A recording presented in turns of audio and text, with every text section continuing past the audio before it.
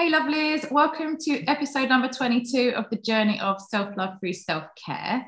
I am super buzzing today because I've got an old friend that we connected 15 years ago through doing our aerobics teacher training many moons ago. And Jo was almost like, I felt like when we met, like we really connected then, and you really sort of took me under your wing, and like it was almost like you was very nurturing for me as well. Like you was really supportive, and it was a freaking hard course to do as well, because I just gone on this course thinking, oh yeah, I do aerobics, I can pass this exam. And it turns out I was really uncoordinated when I was trying to talk and teach and all these things. But what I loved about Jo was you was like, you got this and you can get through this. And we were sort of on this journey together.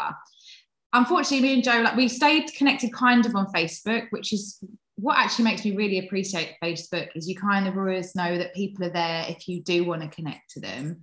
And it was only recently that, like 15 years later, Jo reached out to me and said that you'd been listening to some of my stuff on my podcast and it sort of really helped you. And then Jo opened up to let me know that she had actually been working through her own journey of working through alcohol addiction. And since the last 5 years, you'd actually been sober now for 5 years in March, which is amazing. So I invited Jo on today just to sort of share her story and go through the trials and errors of life with all these different things that were coming at her, and just to share the journey. So Jo, like, talk to me, tell me, like, it's been a long time since we've communicated, like what was going on at the time? Like when we was doing the training, like I was battling an eating disorder unbeknown to you, and you must have been going through your own stuff unbeknown to me, but we still like got on so well. But what was going on at the time? What's sort of been happening? And yeah, what would you like to share? Well, at the time, I was sort of, I think I must, 15 years ago, I was in my 30s. I really was struggling. I didn't have a boyfriend, and I really thought that I needed to go out every single weekend, so that if I went out every single weekend, then I would be able to attract a boyfriend and I would feel loved. And unbeknown to me, this is what was going on in the background. But with me, I decided, the only way I was going to do that was to go out and get absolutely rip-roaringly drunk every single weekend. And I did.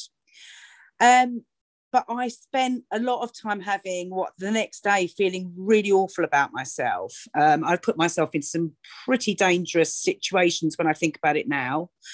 And I met my boyfriend. I met an amazing man, and I've had 2 children. And I didn't drink through my pregnancies at all. But when the children were small, I felt like I still wanted to keep that part of Jo Bird. So I wanted to still drink like that and still be as hilarious as I thought I was when I was drinking. So I did still drink, and I drank a lot. But it wasn't fun for me anymore. It wasn't going out and enjoying it with other people. It was starting drinking at 4:00 in the afternoon when I'd pick the kids up from school. It was not being able to do anything from 4:00 really, because I was drunk, hiding it from my husband, buying mini bottles because then I could put them in my handbag. It got 3 bottles of wine a night bad. And I woke up one morning and I looked in the mirror and I looked absolutely awful. I was hungover again, obviously. And I realised that I was just in this horrible circle where I was hungover and drunk, or drunk and hungover. And it was constant. And I said, right, that's it. And I made a snap decision. And I phoned a company called ADAS, which were a drug and alcohol counselling place. And they fitted me in the next day. And I had a year's worth of counselling weekly. And for me, it was every week I could go and say, I haven't had a drink. And it was brilliant. But since it was a really hard journey. I was so angry all the time. The first few days, I was angry that I'd got myself in this state. I was angry that everybody else could drink, but actually nobody else was drinking 3 bottles of wine a night. But I didn't think that. I was annoyed they could drink. I was really bloated because I just kept eating chocolate because I was missing the sugar from the wine. And I was also had really bad acne, which I think was all of the stuff coming out of my skin. But the first couple of months were just like, am I ever going to be able to do this? And then it took me about 3 months, and people started saying, my goodness, what have you done with your skin? Have you changed something on your face? And it was then I started to realise. So that's when I thought, this is good for me, actually. This is what I need to do next. So when we met all them years ago, was you drinking? Was that like a normal thing, like going out partying, sort of? So I think you were a dental nurse when I. Yes. I don't know. I've always stuck in my mind. That was it. I remember there was a couple of dental nurses on the course as well. That's right. There was. Yeah. A dramatic thing to go and do an aerobics. Like I was working in an office. I was working 9 to 5. I was bored shitless there. I was really good at my job, but I was really unhappy there, and I was sort of looking for something else, and my eating disorder was like dominating everything. So I was like, if I could work in a gym, like that would sort of keep me slim. And I always remember, like when we was on the course, he was like, yeah, I'm a dental nurse. And I thought, God, that's such an interesting thing. But before you did the course, what was things like for you then in your 30s? When did you start drinking really, I guess? I guess I started drinking when I was about 17, I suppose. Really. Well, I moved to London when I was 18 to live in a nurse's home because I did my dental nursing training at Guy's. So it was like I was unchaperoned even, really. So then I really started, I was drinking a lot. It was 50p for a vodka and Coke, wow. In the bar. So I was always drinking. But I think for me, I always found that alcohol was the thing that gave me acceptance. I could accept what was going on in my life. But interestingly enough, because you've sparked a memory in me by saying what, dental nursing and aerobics, I wanted to do that so that I had something to do in the evenings rather than drinking, because I wanted to teach aerobics a couple of times a week so that I could then have extra money, because I was spending all my money on alcohol, and I wouldn't be drinking. And I never did it. So you did you do the course, and then you just sort of so you knew that you wanted to sort of make a change, I guess. And that, the reason I wanted to teach classes so I could exercise more, because that meant I could eat more. So it was like I was trying to out exercise my eating, but it obviously didn't work for me. So what sort of, after we did the training, like I said, we sort of went our separate ways, but what sort of happened? Because you met your partner, but what was between that time? Was you then going back to the drinking in the evenings, or? Yeah, I was just drinking I don't know if you remember the last day of the course, which was really intense. I'd woken up in a tent at somebody's house because I was hammered, and I was still drunk when I got there that day. And I remember going to McDonald's, when you're stuffing in like hangover food, and I couldn't concentrate, and I was really struggling. I was thinking, oh my God, I must have stunk of alcohol.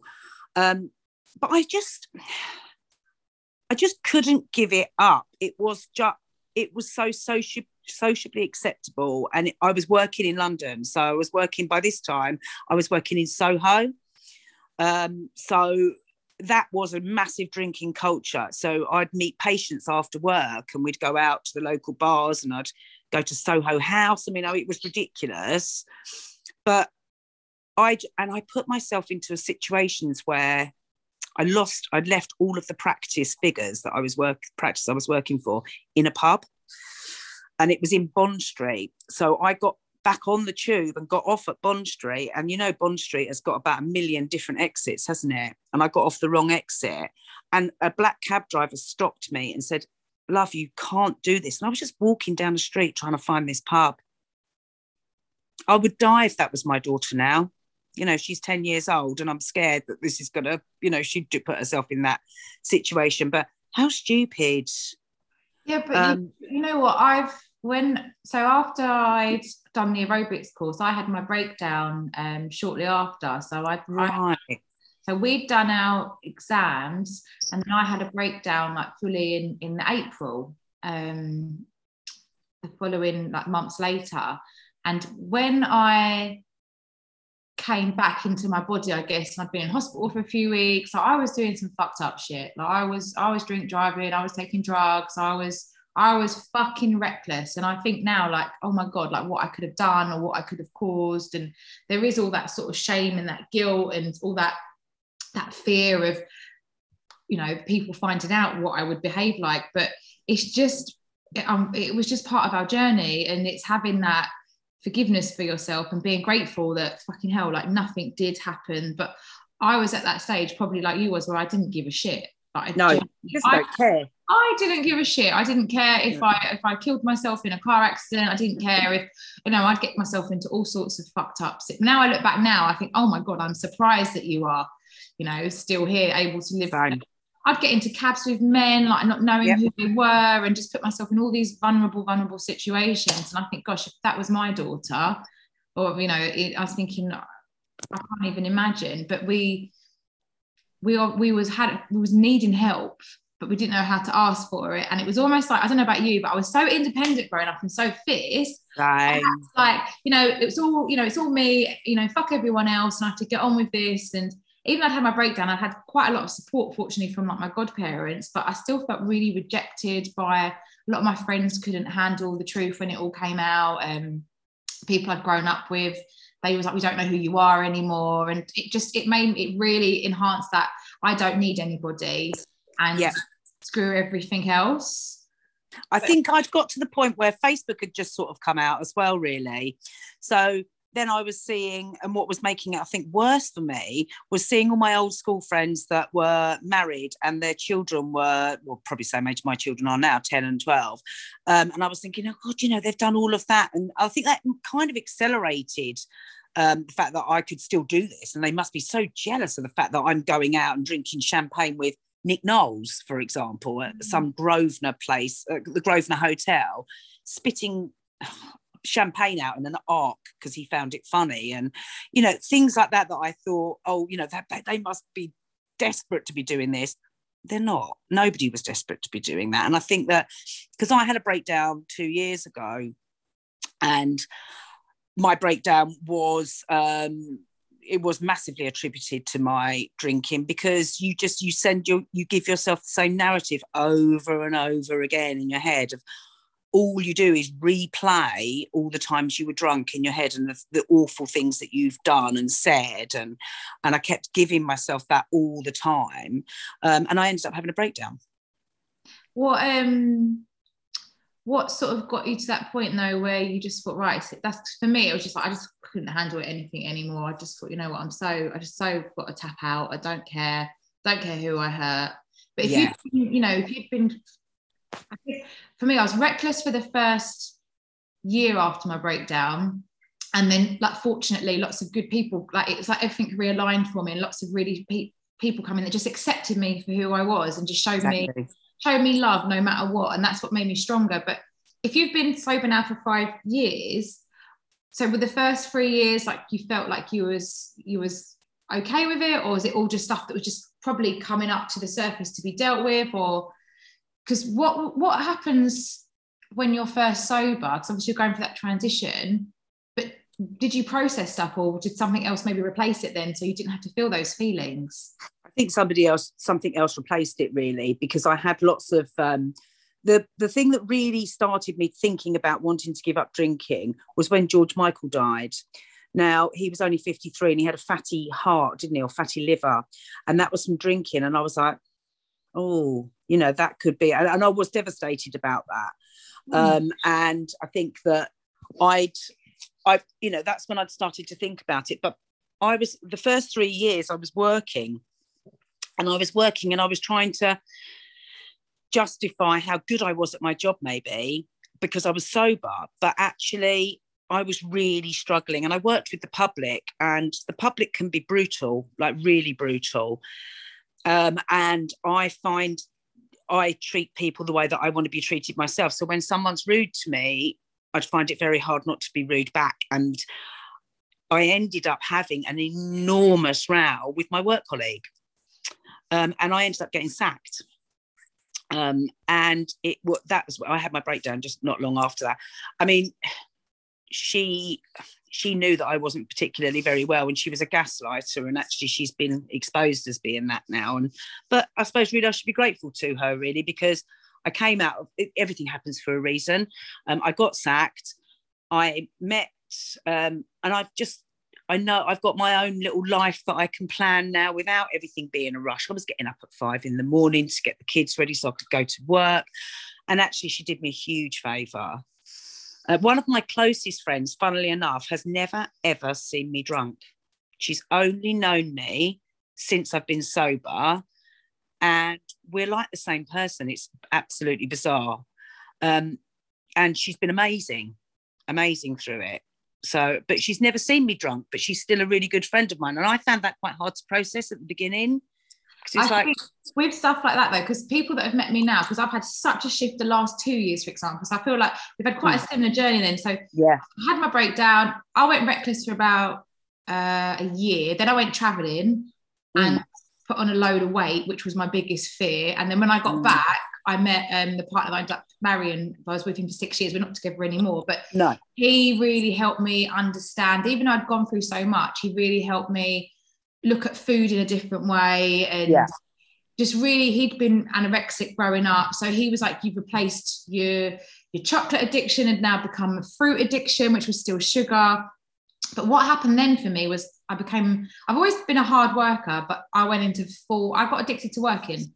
That was my new addiction. It wasn't till lockdown 2 years ago where everything got shut and I couldn't work the way I used to.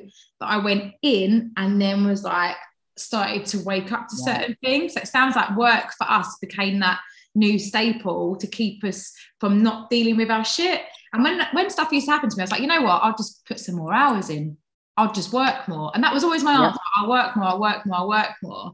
And I guess for you, like getting fired and like getting to that point where you boil up, it's just like, right, you haven't got that anymore. And that's been taken away. So it's like, who am I without my job, without my addiction, without, you are a mum and you're a partner and you're this, but who actually am I and how do I want to live my life? And it's like, I know I'm funny, I know I'm entertaining, and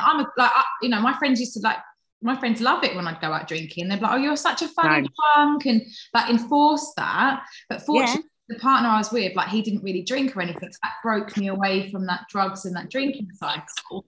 When we broke up, I went straight back into that drug world, and then a new addiction started to form out for it. But I find it fascinating. Like people that come into my life the last 2 years, I'm like, I find it really strange that they don't know the old me. Yes, like I'm like, you think I'm a really good person, but I'm not. Like it's almost like I'm trying to justify, like, you haven't seen the fucked up side. But you know what?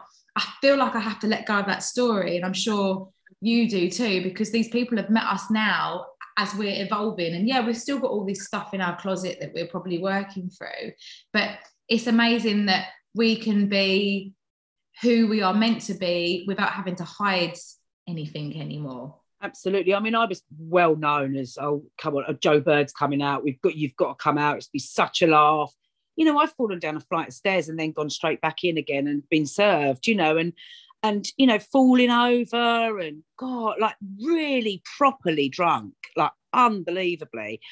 But it was always a laugh, and it was always funny. And I just didn't know when it was going to stop, actually. I don't know what would have it. I kept on going. And I think when I got pregnant, I gave up drinking immediately. And that was the break that I needed, I think.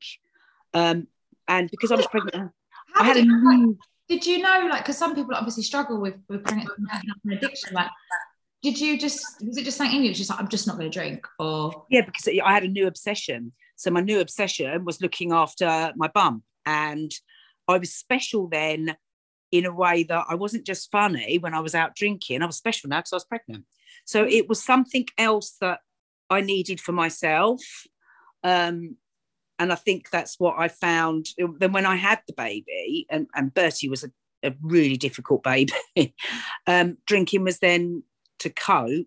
And then before I knew it, I was right back into it. Like I'd had all that time off drink and I was straight back on it. When you was pregnant though, did you crave it, or did you just accept it was just like, nope, that's it? It was just a switch. Yep, just like a switch. It was so bizarre. I was like, and I kept fainting. I was fainting a lot for some reason. And they said to me, you need to eat bananas. And I literally could not even look at a banana. They made me feel sick. Now I'm always eating them. But it was like something had just gone, and that was it. And And how long before you got pregnant again? So how long was you back drinking for? So I was back drinking for 9 months, fell pregnant again. Yeah, I've only got 18 months between my two. And then Mia was born, and I was straight back on. I can remember coming out of hospital and making Rob get wine, making sure there was wine at home so I could have wine as soon as I got in with my newborn baby and my toddler son. Did you eventually, did he figure it out? Did he find out? Did you tell him? Like, what was the script? I just told him. I sat there. It was really awful. He'd been given a bottle of vodka, and it was in the cupboard, and we hadn't got much money at the time. So I needed to drink. So that evening we've got a bottle of Pepsi, and I kept coming into the front room with a glass of Pepsi. Well, over 2 nights, I drank all of it. So I filled it up with water, which now makes me absolutely die. And I thought, then he won't notice because he'll never drink it. Anyway, it was about a week or so later, and he was like, "Oh, do you know what? Why don't we have one of those vodkas?" And I just burst into tears, and I was just like, "I've drunk it." And he was like, "What?" And then when I've drunk it, I've spent, I think I'm an alcoholic. And he was just like, "Are you joking?" And then I told him, and he said, "Well, whatever. If you want to give up, then I'm there. Whatever you want. Do you want me to keep alcohol in the house? Do you want me to not have alcohol in the house?" And actually, for me, I wanted everybody else to carry on normally around me. I wanted it just to be me. So I said to him, "You have to have alcohol in the house, because what am I going to do otherwise? Is it always going to be, we can't have any alcohol in the house?" Do you find that tough though, or is it No, not at all. Not at all. I don't. Rob, my husband, doesn't really drink that very much, so he'll probably have like a couple of cans and then he can stop.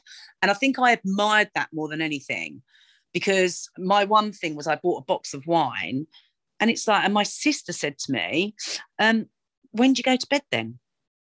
Because, with wine, when you finish the bottle, then you go to bed, don't you? Or with a box of wine, it's 4 bottles." And me and my sister drank that whole lot one evening, as well as 3 bottles of Prosecco that day. And when this come up, like with Rob, was this after the little ones were born, or is this like yeah, yeah, it was after. And how? And he just laughed. How long was it after the pregnancy? It was probably, I think Mia was about 6 months old. So what would happen is I'd think, right, I'm going to have a good week this week. I'm hardly going to drink. And it would start off where I'd have a glass of wine and then leave the bottle. I'd be really excited that I'd left like some wine in the bottle. But then by the end of it, literally would only take a week, and I'd be back on to 2 bottles of wine a night again. Do you feel, because when I look back at my eating disorder and like growing up with things, like it was like a coping mechanism, because I was very, very sad growing up. So like my parents like got divorced, and there was a lot of stuff going on with my brother when we was younger. And do you feel like something sort of triggered you to start going into that path, or like something, because you said you had a lot of anger as well? Yeah, I had a lot of anger. I think I've got, as I mentioned my sister earlier, relatively a new thing that we found each other 7 years ago, because our dad committed suicide when I was 13. Now, my mum had already remarried by then, but for me, it felt like I'd been abandoned. And I think really deep down, when I was drinking, I was really, I'm just going to say, I was quite promiscuous. And I think that I was always searching for that love. I mean, I've got my dad now, he adopted me and we're close. But I think really for me, it felt like Larry had left me. And that was hard. And in himself, he had a lot of he was a drug addict. He was a heroin addict. So then you start to think, is that because is it in my genes? So yeah, I think the abandonment issues were the main reason subconsciously that I drank, and I wanted to be with someone. What was your relationship with your mum like when this happened with your dad? Fine. My mum had left my dad by the time I was 18 months old. Well, he walked out actually.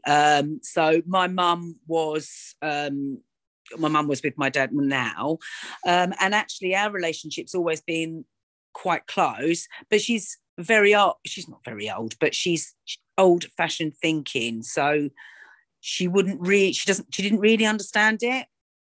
And even now she'll say, can't you just have a little glass of wine? And I don't think she'll ever really understand it, but she's always there. So Yeah.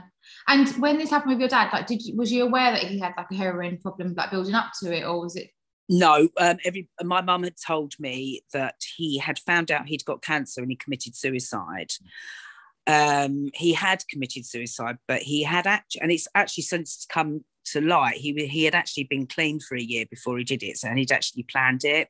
He was 33. Oh wow.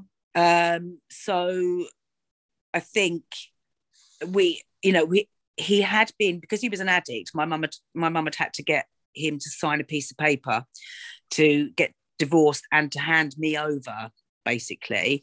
And I think that really that subconsciously must have really stuck in my mind, because I've been handed over and signed for, and they'd had to do it on a day when he'd had a doctor's note to say he'd been clean for 7 days. So that he was conscious of what he was doing. But my mum never... I've not got any photographs. I've got a couple of photographs of him, but most of the photographs have got him cut out. But my mum, she was quite careful, I think, in what she said. But since I found out, you can find out an awful lot more, can't you, as you get older? But she was quite careful. She wouldn't sit there and just completely slag him off. That's not what she would do. But yeah, it's difficult. Yeah, I guess, because for me, like, cause I felt like my dad didn't abandon us like that, but it was almost like he had a cocaine problem when I was younger, like growing up. And it was like the drug took precedence in the house. And it was, coming home, and my mum would sort of be upset that he wasn't there and stuff like that. And then and living in that environment. So again, like, my mum stuck at it for like 15 years with my dad. But I said the other day to, like, the best thing that ever happened was you guys breaking up. Even though it fucked us up, Yeah. To a point, it was the best thing that ever happened, because actually my uncle committed suicide, and his parents had like my grandparents had a messed up relationship, but everything was like pretending that everything was fine. And then you don't know what's real and what's not real. So in a way, like, it's as hard as it is, and it does create that abandonment woundiness. And I'm the same. I was soothing with food because I was looking for love, and then same as you, like, be a bit promiscuous and sort of go out and about. And I didn't feel attractive when I was younger, and I was one of the boys, and because I was one of the boys, they didn't want to sort of bit like, it was like, you're one of the boys, oh, that girl's well fit over there, and you're a bit, and I was chubby. So it was just like never sort of feeling accepted or loved by anyone. Whereas when I actually look back at it now, and I think, I actually clashed with my mum a lot growing up, and I've got a much since lockdown, me and my mum, touch wood, like, it's like a totally different relationship, and it's amazing. It was me that was holding all this anger. And oh my God, I was so angry, and I would project all of my anger onto her and sort of scapegoat her a lot. And now I look back, I'm like, how the fuck did you bring me and my brother up and deal with dad and keep the house clean and go to work and do this? And she was like, you just have to get on with it. Yeah, my mum's exactly the same. But they didn't talk about it back then because they want to protect us, which is not what we actually needed, because we didn't know what was true or not. So we start to form patterns around ourselves to cope with not receiving that love or that comfort, because we don't feel safe.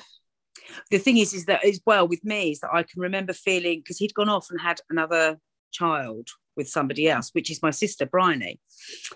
And for me, that was like, oh, so he didn't want me, but he wanted Bryony. And now since we've reconnected, she actually had the worst of him, because I was 18 months old, so I don't remember that, but she can remember the drunken fights. She can remember him standing on her bed, standing next to her with his suitcase, saying, I'm leaving now. See, and I didn't, that's, for me, that's even worse. And I think that she had the real worst of him, but at the time I thought she'd got the best of him. It's funny what stories we create in our mind. It's like, well, why? Yeah. Why? Not? But now when we look back at it, I was thinking, thank God. I said to Mum, thank God you did tell him to leave, because I think if we'd have gone through any more, like, it could have been a very different story in the household. Absolutely, I'm exactly the same. And actually, my poor mum, I don't know how she would have coped anymore with him. He was just, it was difficult for my mum. He was very violent, and and I think that my mum, she was so strong, because she was only 21 when she had me. So she'd left him by the time she was 23. She was a single mum. So, and you kind of, as you get older, you kind of think, Christ, because I wasn't an easy baby. I was a pain in the arse. But it's what makes us lovable, Jo. Exactly. We're like big balls of energy, because, yes. Same as you, like, I've got so much energy, but and all this energy was being tracked. It was almost like I was scapegoating my mum, and subconsciously maybe I was thinking, this doesn't work because of you. It was like, it was the blame, because actually Dad was the fun one. Now I look back, he was a fucking liability. I love my dad now, and I'm very blessed. Like, he's sorted a lot of his shit out, but he was like a liability for a lot of things. He was, but they were babies having babies. Yes, my dad was 18 when he had me. 18. And my mum said to me, I married the best looking bloke there was at the time in Stortford, because that was what it was, and I think, and he was well known, and actually he is still well known. If you mention his name, he's quite well known. And it kind of, if I'd seen people that knew him and they saw me and I was drunk, they'd go, oh my God, you're Larry's daughter. So of course, then that would just encourage me even more. I felt proud almost, maybe. And almost, if I was rejected by a boy, whether I'd take that so personally, and it would be almost like I'd be working to get them, like I really needed to. But then if I did get with them, then I'd be bored. That's because I was trying to work out my patterns the other day. I'd be like, I'd either get people that would fall at my feet, and I'd be like really like great at first, and I'd be like, oh, this is boring. Yep, same. Then I'd break their hearts, because, and then they'd obviously walk away, and then I'd be like, what have I done? And then try and pull them back again, and then this whole thing goes on back. Or you get the ones like, actually, I was dating when I was 15, a guy that was actually an alcoholic. When I look back at it now, he was like a year above me at school, and he would constantly reject me. But like, we'd have sex and stuff like that. But then I had no self-worth. It was almost like I didn't feel worthy of walking away from something like that, because I didn't feel enough. And I was like, it must be me, like there must be something wrong with me. But when I look back now, I think, oh my goodness, like what was you doing? And I look to like my parents as well now, and I sort of see similarities with what their relationship was, and some like they'd go backwards and forwards to an extent as well. But eventually my mum was like, enough. Yeah. And I was like, you know what? Because I felt like I didn't respect my mum, because I was like, oh, she. But actually, I was like, I respect you so much, because it must have been so hard back then, especially for your mum, even younger. Like, because back then, like divorce and separation wasn't really a thing. And no.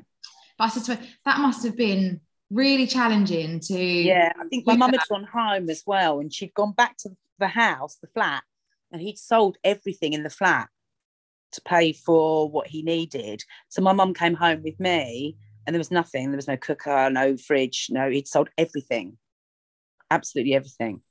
Mm-hmm. And my mum had and she's never complained about it. She's never really spoken in detail about it. And we clashed, my mum and I, like you were saying, God, we clashed when I grew up, really clashed. We argued all the time. I do that with my daughter now, actually, unbelievably, but It's interesting, because me and my mum clashed so much, and originally, I don't know what it was like when your dad, when your dad first had you, like what so I've been doing like a trauma course, and the guy was explaining the bond that should have been there with your mum and dad, because that was broken. There would have been a bond potentially with you and your dad that should have been being built between you and your mum. So potentially all that love that you was potentially receiving from your dad, it creates, without realizing, that subconscious like jealousy between you and your mum because you're not Right. feeding it. So it's called the Electra complex. So it creates Okay. in most of us this Amazon warrior, like, you know, and Yes. we become, and then the mum and you sort of bang heads. But it's been fascinating to sort of go through that and to realize there's patterns and we Yeah. can break them and we can sort of break through them to make the change. Yeah, absolutely. And I think that you can only do that with a really clear head as well. And you know, with a clear head that you have every day you wake up, it just makes a huge difference. And you can actually sort of sit and think about it. I mean, I think about all the days that I wasted by being hungover, but actually, I liked being hungover because Why it was, do you like being hungover? I'm curious. I think it was because it was an excuse to lay on the sofa with a blanket and eat rubbish because I was hungover and not have to deal with anybody and not have to talk to anybody and I suppose really then you're in that circle, aren't you? Because the alcohol makes me feel great and then the hangover doesn't. So then I'll have a drink, you know, I'd be hungover all day, but I'd still have a glass of wine at 5 o'clock. So, you know, and I'd go back round again. And sometimes the hangovers would be giggly and silly and I'd find them brilliant, you know, really good fun. But I mean, who else finds a hangover fun? But if you think about this psychologically, like the reason that I've done these podcasts is like the journey of self-love through self-care. And the one thing that me and you were not doing by the sounds of it, because I'd replaced like I've got a work addiction now. I was gagging for like doing nothing and I still couldn't program myself because I wasn't drinking or anything at this point now, all these years. So you'd created a way to sort of create self like rest. Like I didn't know how to rest. So my dad said this to me, like I'd work 6 days a week, sometimes 7, take one day off a month. And they'd be like, what are you doing a day off? About going gym. Because I couldn't not do nothing. So Yeah, in a way, your higher self was crying out for like some R&R. But for you, the excuse to do it was to get hungover and go, right, pajama day. yep, You know, my friend said yesterday, she went, I felt so awful on Saturday. All I did was lay in bed all day and I was just chilling and resting. And then I, you know, in the evening I couldn't sleep. And I said, no, because this is it. We feel guilty for not doing. But actually, exactly. part of this journey is taking self-care. And you was getting really drunk to know that I'm going to have a hangover tomorrow. So I'm going to be doing fuck all. Whereas Yep. actually, we should give ourselves permission to do fuck all at least once a week and not have any guilt over it. Exactly. And actually, when you're a mum as well and you get, you know, older, you feel so guilty all the time about it. And, you know, I've sat on this, sometimes there's a really good film that I've just downloaded, A Million Little Pieces, which have you read the book? Read the book. Yeah, I thought you would have done.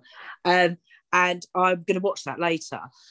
Just because sometimes I need reaffirming. One of my other favourite films actually is When a Man Loves a Woman. Have you seen that? I don't think I've seen that. It's a really old one. It's Meg Ryan and Andy Garcia. It's really powerful and it's really, really sad. But it's how, and it makes you realise when you're an alcoholic of what it does to everybody else around you. And this film really portrays that as well. It really portrays the life of her poor little girl, and you can really see it.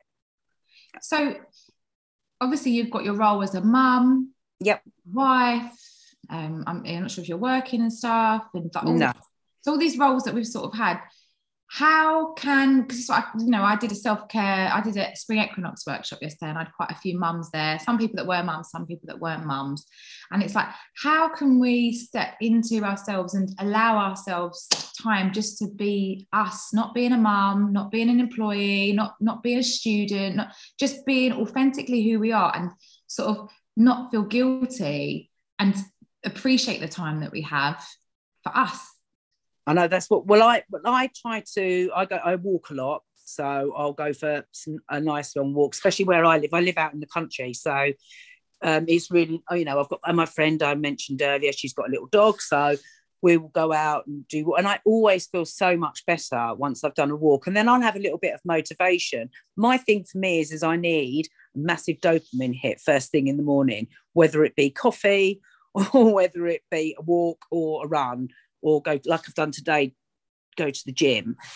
I'm happy now sitting here, but I can think, I do need to be doing other things. But you have to try and say, right, okay, now I'm going to give myself today. I've been busy all weekend. going to give myself today a couple of hours just to do my thing, and maybe I'll go downstairs. I've got a basement, so maybe I'll go down and do my yoga down there, or maybe I'll, like the sun shining, maybe I'll go out and sit in the garden for a bit. But I have to do it in small bits, because otherwise then I'll start to feel all overwhelmed, going, oh, but I'm not doing anything. I've done nothing all day. Isn't it crazy? Like it's the same with me. Like I'm like, oh, you're not doing nothing, or then I get overwhelmed, so I've got too much stuff to do. So I won't do anything at all. Be like that. I can't do anything now. Well, today, like to the guys in yoga, I said, right, my intention this week, last week's intention all week was to be more calm.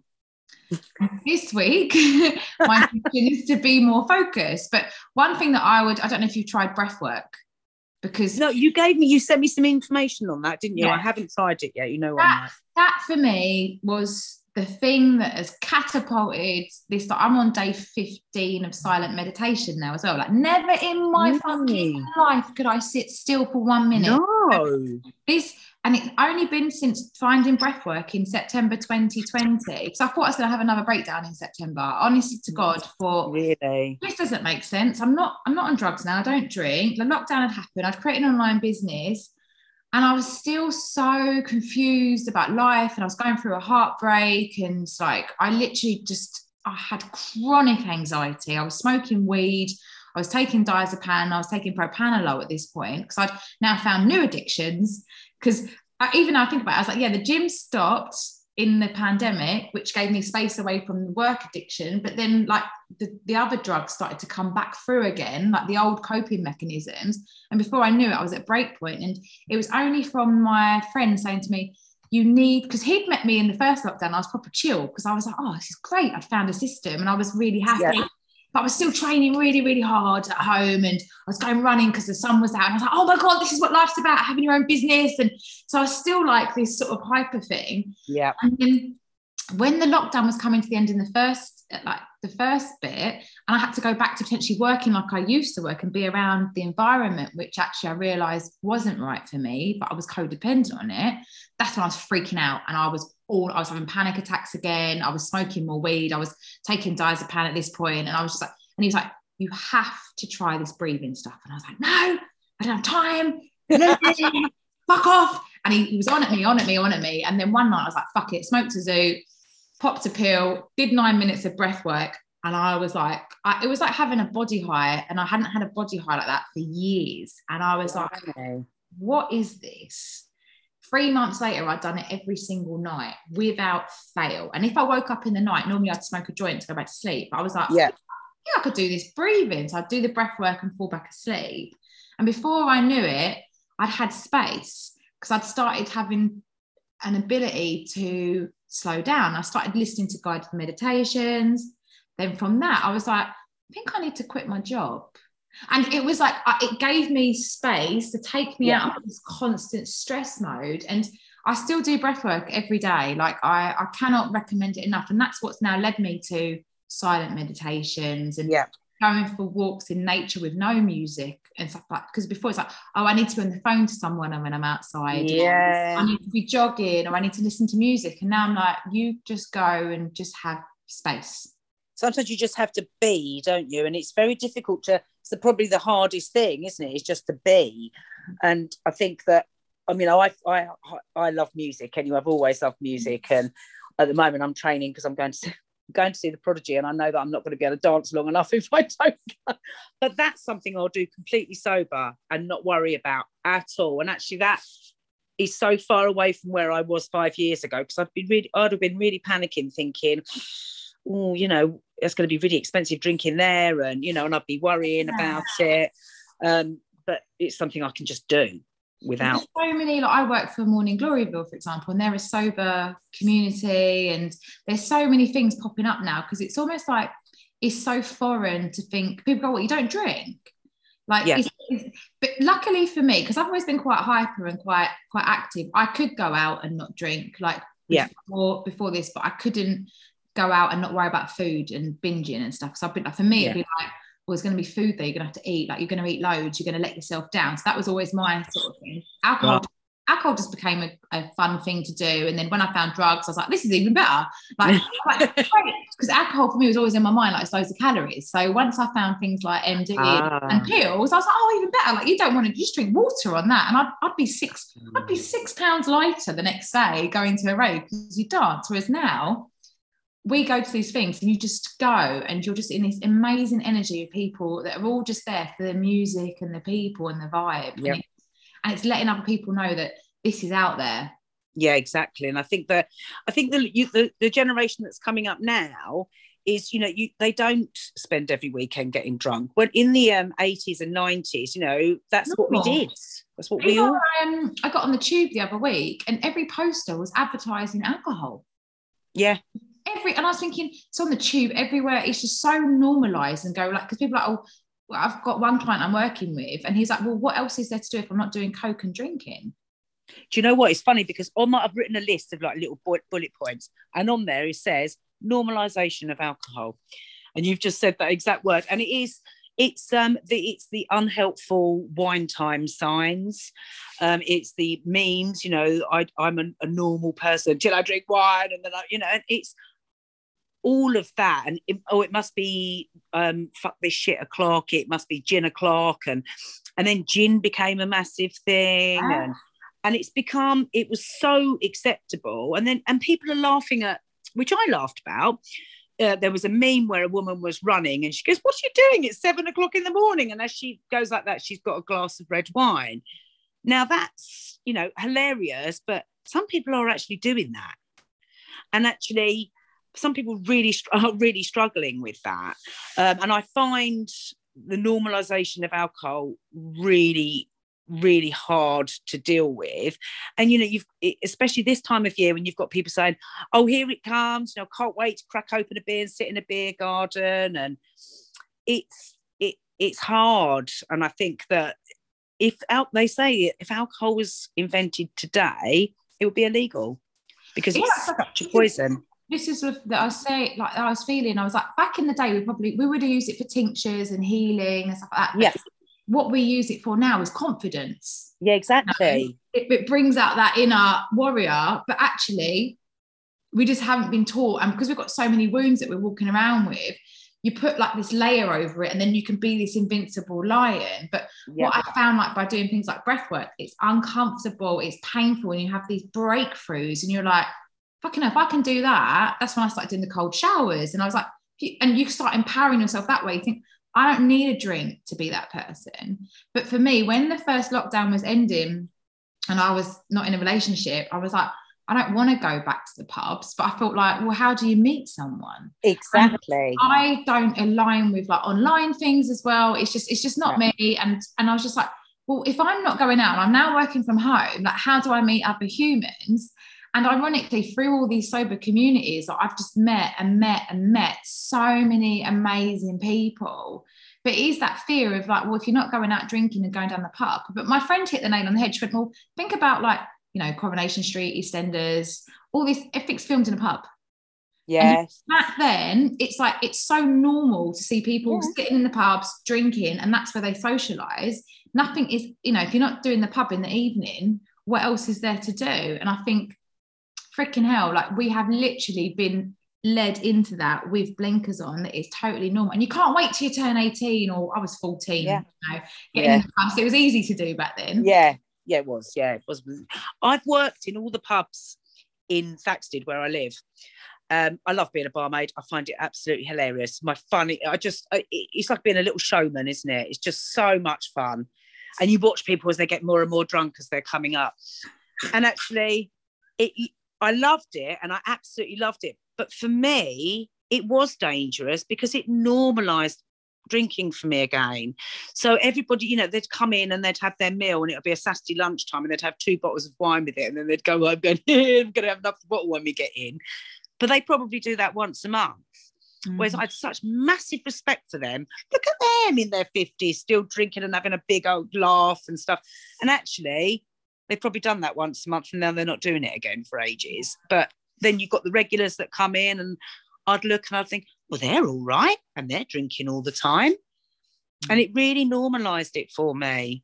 I think I worked in a bar for 6 years, and it was probably some of the best years of my life, because after my breakdown, I went back to work in that bar, and everyone knew what had happened, but everyone was fucked up behind the bar. So we became this team of, and it was like the first team of women I've really, because we had one male manager, one male like duty manager, and the rest were other females. We was all fucked up. Like we was all still going through eating disorders. I was on like laxatives. 2 other girls, I was like, oh, you take laxatives too? So it became like this thing. I was like, oh, it's not just me. Like, I can't be sick here. I don't like being sick. So, you know, and I was like, and it became like, we normalized stuff there, and it became like a little network. But at the same time, they were amazing. They really, really got me step into being Amy. But like same as you, it became to that point where people would be steaming drunk, and I'd finish my shift, couldn't wait, get straight over the other side, start drinking. Yeah. Again, luckily for me, it wasn't. But once I found like things like MDMA and pills, I was like, oh, you don't need to drink. This is great, and you can lose weight on this stuff. So for me, I was always looking for the thing to make me slimmer. But it was some of the best years of my life working the bar. But at the same time, I'm glad that chapter is done now. Closed. Yeah, I never really, with cocaine and things like that, you know, I tried it. It didn't really enhance, for me, it didn't enhance my personality. It made me more of a dick. And I really didn't like it. I'm more of a dick. And then I took a lot of speed because that was cheap. Yes. And, you know, I'd go to a lot of raves. And then I wouldn't eat for like days afterwards. So, I mean, I was stick thin. I was so thin. Actually, alcohol wasn't that much of a problem during my raving sort of time. But then when you stop doing that, and I kind of always thought that because I grew out of doing cocaine and speed and I did acid. I loved acid. Acid was brilliant for me. I loved it. I could never do it now. It scared the life out of me. But once you sort of like, you grow out of it. And I kind of think I thought that was going to happen with alcohol. Right. And I was like, well, when's this going to stop then? Yeah, but it's so normal. Like a lot of my friends when I was growing up, they'd be like, I was having a glass of wine after work. Like it's just normal. And I was like, oh, do you not think that's a bit? And again, for me, I was like, it's always the calories. So I was always thinking, oh, that a bottle of wine's about a pound of fat. So for me, that's what, you know, it kept me away. Yeah, of course. And I'd always be like, vodka and orange squash. That would be like my drink, and things like that. Like, right, what's the lowest calorie thing that's going to get me drunk? But again, it wasn't something that was a habit for me, and I could drop in and drop out of it. And it got to the point my best friend would like love Christmas and New Year, because that's when they knew I'd be steaming, and then I wouldn't drink again all year. So it never it got to that point. But I'm really grateful for the experience with it, and I've had some fantastic nights, and the same as you. Like there's been so many memories, and I wouldn't change a lot. You know, there's been times I think, oh fucking hell, like, but you know what, it's done. Exactly. Nobody got hurt, and it's just like an opportunity now to sort of share these stories so that we can maybe catch ourselves when we think, actually, am I drinking too much, or am I taking too much drugs, and how is it affecting me, and how is it affecting my family? And that's one thing, like, because I moved out young, I wasn't necessarily had to worry about anyone else. Same. It starts to take a toll potentially if there are other people involved and things like that. Yeah, absolutely. I mean, I moved out. I was living in London at age 18. So, you know, and then you just have complete control of it yourself then, don't you? I mean, I play over memories of how bad it was in my head all the time. But I also do play the memories of the funniest things that I've done. But I was really, on my wedding day, I regret that so much. And when I had my counselling, I had to really go through that, you know, quite deeply. Every week I'd be like, I was so drunk at my wedding, though. I was so drunk at my wedding. But everybody that I've spoken to, nobody really seems to remember that. But for me, I felt like I was really bad. And it's a shame, because sometimes I look at the photos and I just think, you know, I wish I'd done that without drinking. You know what though, babe? Like, you know, I was married and I look back and I've got such wonderful photos, and I think, oh, damn it, they were such wonderful photos. We're not even together anymore. I can't even. The pink dress on, I had a unicorn there, and I thought, oh, well, you know what? I remember that. I saw the pictures.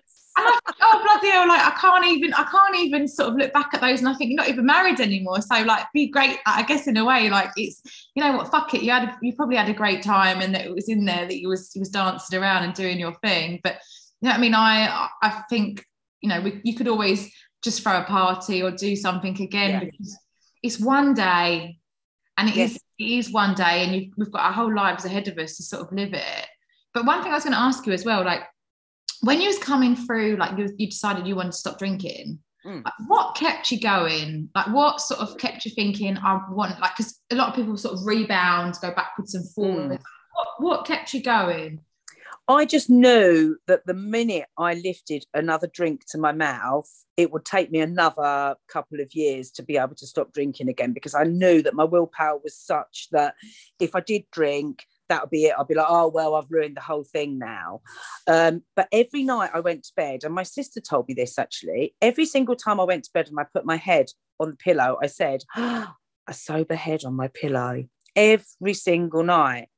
And it really helped. And I took photographs as well. I mean, I've got comparison photographs. I mean, the comparison is absolutely ridiculous. I had no idea I was so bloated. And I also found some photographs recently, actually, of where I'm right towards the end of my drinking days, and I look dreadful, like really bad. And I think that that's what kept me going, is that I felt so awful. So every day I still felt rubbish about myself, but I wasn't hungover, so I didn't have that anxiety with it either, because I just, I hadn't done anything. I wasn't, to make myself even worse, like sabotaging myself. But I did find yoga, and actually yoga changed my life. It really did, completely. We've got this beautiful yoga studio at the bottom of the road that I live in, and it overlooks all the fields. And the woman that owned it, and I'm still friends with her now, she was just so amazing. And I think it was one class, I think I'd been doing it for about 8 weeks. And there was one class when you'd stop drinking. When I'd stopped drinking, okay. I did it. So it was I had every Tuesday off. So I'd do yoga in the morning, then I'd have my counselling. And we did one yoga session. It was a lot of hip openers. And I sobbed, and I literally couldn't believe it. And I was embarrassed because tears were dripping down on the floor. But I'd never felt better after that class. It was almost like I'd got rid of so much energy that day, so much negative energy. What made you decide to try yoga? I tried everything else. Do you know what I mean? It's like I needed something because I've always been quite high energy, which I think is why we always got on at the thing, wasn't it? I always wanted to sweat. I always want to sweat at the gym, and I always want to get soaked, and I want to do this, and I need to be shouted at and stuff like that. And I thought, well, actually, that hasn't worked, has it? So let's do something that's yoga. And the first yoga class I did, thinking it was all going to be stretchy and stuff, I was knackered. And I was like, well, hang on a minute. I'm exercising, but it's slower, and something just kind of clicked, and I just loved it, and I've loved it ever since. That's amazing. Yeah, same. Like I think yoga changed my life, and now I found even the slower stuff. Like I was really resistant to slow yoga, and now I'm like, oh my god, like it's been amazing for me. Yeah, there's a couple of classes. She does one on a Thursday night, and I literally sometimes feel like I want to be like carried home, because it's just, you could get to that. It's so nice. I love the slow yoga. Really, the key really for people like us is to slow down. It is to slow down, whether it be in the way that I speak, because I know that I speak fast because I want everything out, and the way that I move around. And yoga really helps you with that, because it makes you stop and think. And I think that's what has helped me the most. I mean, I credit yoga to one of them. I don't think I wouldn't have been where I am now if it hadn't been for yoga, I don't think. Yeah, that's amazing. Yeah, I think I feel the same way, and I was so resistant to doing it. Same.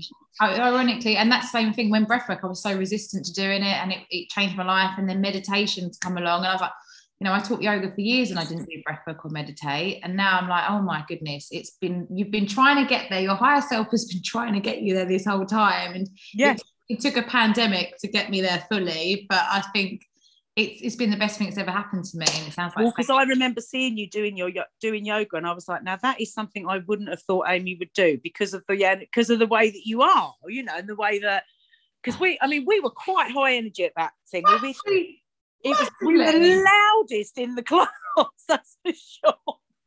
I think back and I think, oh my god, like everyone was so serious and quiet and to do, and we were just so fucking awful. But we were so loud. you've got spirit, like you've got personality. That's what will get you through this. And I was thinking, I've spent all this money. I thought, fuck, I can't do it. And but you know what? It took. I still didn't do it until I had the breakdown. And my godmother was like, right, you're going to start using that stuff and figuring it out. But same as you, like you said earlier, like maybe I have got a bit of ADHD or something like that, because we are so high energy. But it's just what it is we're so high energy. It's like, what can ground us? Yes, exactly. But what can ground us that we want to ground us? Because actually I quite like that high energy thing. And yeah, and it's quite, it can be quite addictive almost, can't it? So you need to bring it down, because otherwise, before you know it, you're like this the whole time. Yeah, and I feel like because I wasn't eating properly and I was erratic with my eating and I was binging and stuff, my blood sugars were doing exactly what my energy levels. I was like, oh, that's what I do. Yeah, and actually still, if I'm not having a great time, I will use food or my medication as a control. So I maybe will miss a day's medication. I know I'm doing it, but sometimes I need to feel that, and I do it, and I'm annoyed with myself that I've done it. And I do it with food as well. Listen, I still have the battle to an extent, and I'm working through things. And in the lockdown, I got introduced to tapping, which helps me. And what tapping? My friend does that. She swears by it. What it does is when you go to, like, I'll go to, I think I want chocolate. I can, because of the tapping now, there were certain sequences, and she'd say certain things, and she'd be like, why do I want this craving? Is it because I didn't express an emotion when I was a little girl and I would stuff food down my throat? So it's very clever. So I'd go and I think, oh, what's triggered? Oh yeah, actually, like right now the house is a shithole, for example, and I can feel uncomfortable in my environment. And rather than thinking I need to clean it, I don't want to deal with it. So I want to go to the fridge and eat. So it's getting that. And what tapping does is you start to think about things differently. So you bring awareness to, why do I want to still eat crap? Why do I want to punish myself? Why do I want to restrict my calories? Maybe why do I want to miss my medication? I want to feel it. And instead now, when something comes up, I'll just sit on the floor and I'm like, oh, I'm going to be sad, and I just let it come out, and I'm like, I'm not even going to question why. I'm just going to get up and carry on. So it's when you do get more comfortable with it, and it's all part of the process, and it's been really, really cool to sort of work through. And like I said, don't get me wrong, I still want to have those binges and be naughty and stuff like that, because it's almost like giving up that little person that's still in there that says hello. Absolutely. Yeah, absolutely. I've been someone. So it's like, actually it's catching her now and going, well, is this really going to make me feel better? Maybe temporarily. Am I going to beat myself up for it later? But if I'm going to do it, I'm going to fucking enjoy it. So it's having that balance now with it. Absolutely. I've this year, I did it last year as well, the year before actually. I'm going to see 3 bands this year. Or going to see Groove Armada. It's their final tour, which I can't wait for. And I'm going to Clockstock, which I go to every year. It's in Chelmsford. And then I'm going to see The Prodigy, obviously. But I'm doing all of that sober, and I've got no worries about it this year. But this is probably the first year that I haven't worried about it. Last year at Clockstock, I was a bit, I found it difficult at times. The first year at Clockstock, I found it very hard. But this is the first year where it hasn't been a problem. If I was more confident at driving at night, because I can't see because I'm blind, I would drive to all these gigs, because both of them are at Brixton, and I would drive there, but I'm not confident enough, which has annoyed me. Well, listen, I used to get really nervous driving at night as well, and actually did some work recently with my friends who said you've got a bit of PTSD for your night driving. And what it actually came out, because I thought it was the driving at night because I'd had an experience, but actually when we delved into it and went into the driving, it was because when I'd split up with my husband at the time and he couldn't come with me to something, I felt abandoned. And it was like being on my own and doing it, because actually I'm a really confident driver, but since the thing had happened like a few years ago, I got caught in a storm. I was like, oh, it's because of the storm and that's what scared me. But when we actually went into it, it wasn't the emotion there, it was the emotion coming from that abandonment from a piece of me there that was causing that. So it is stuff we can work through, and it is because I got stuck on the M11 when there was that really bad snow quite a few years ago. I was stuck overnight, and my boyfriend at the time didn't come and get me. So that'll be it, won't it? Yeah, you feel abandoned and you can't do it. You know, you feel like, oh, no one's here to save me. Actually, when we realise that we are here to save ourselves and we are all that we need and more, that's when that healing starts to come. You're like, fuck it, I'm going to get... And when I get nervous, when I drive now, I just do something really simple. I breathe in for 6 and out for 6. And I keep doing that. Right. I'm back into it. But maybe start small. Like doing otherwise I'll be like, oh my gosh. And it's knowing, like, if something happens, we can always pull over and we are always... Yeah. But yeah, I was the same thing. I felt like it was like this abandonment wound. It was really fascinating. So I thought, because this happened. But when we went into it, it just unraveled so many things. Crazy. But thank you so much for your time. What I'm going to do is I'm going to stop the recording and then I have a little chat with you afterwards. All right, brilliant. Thanks for listening, guys. Hope you got our waffle.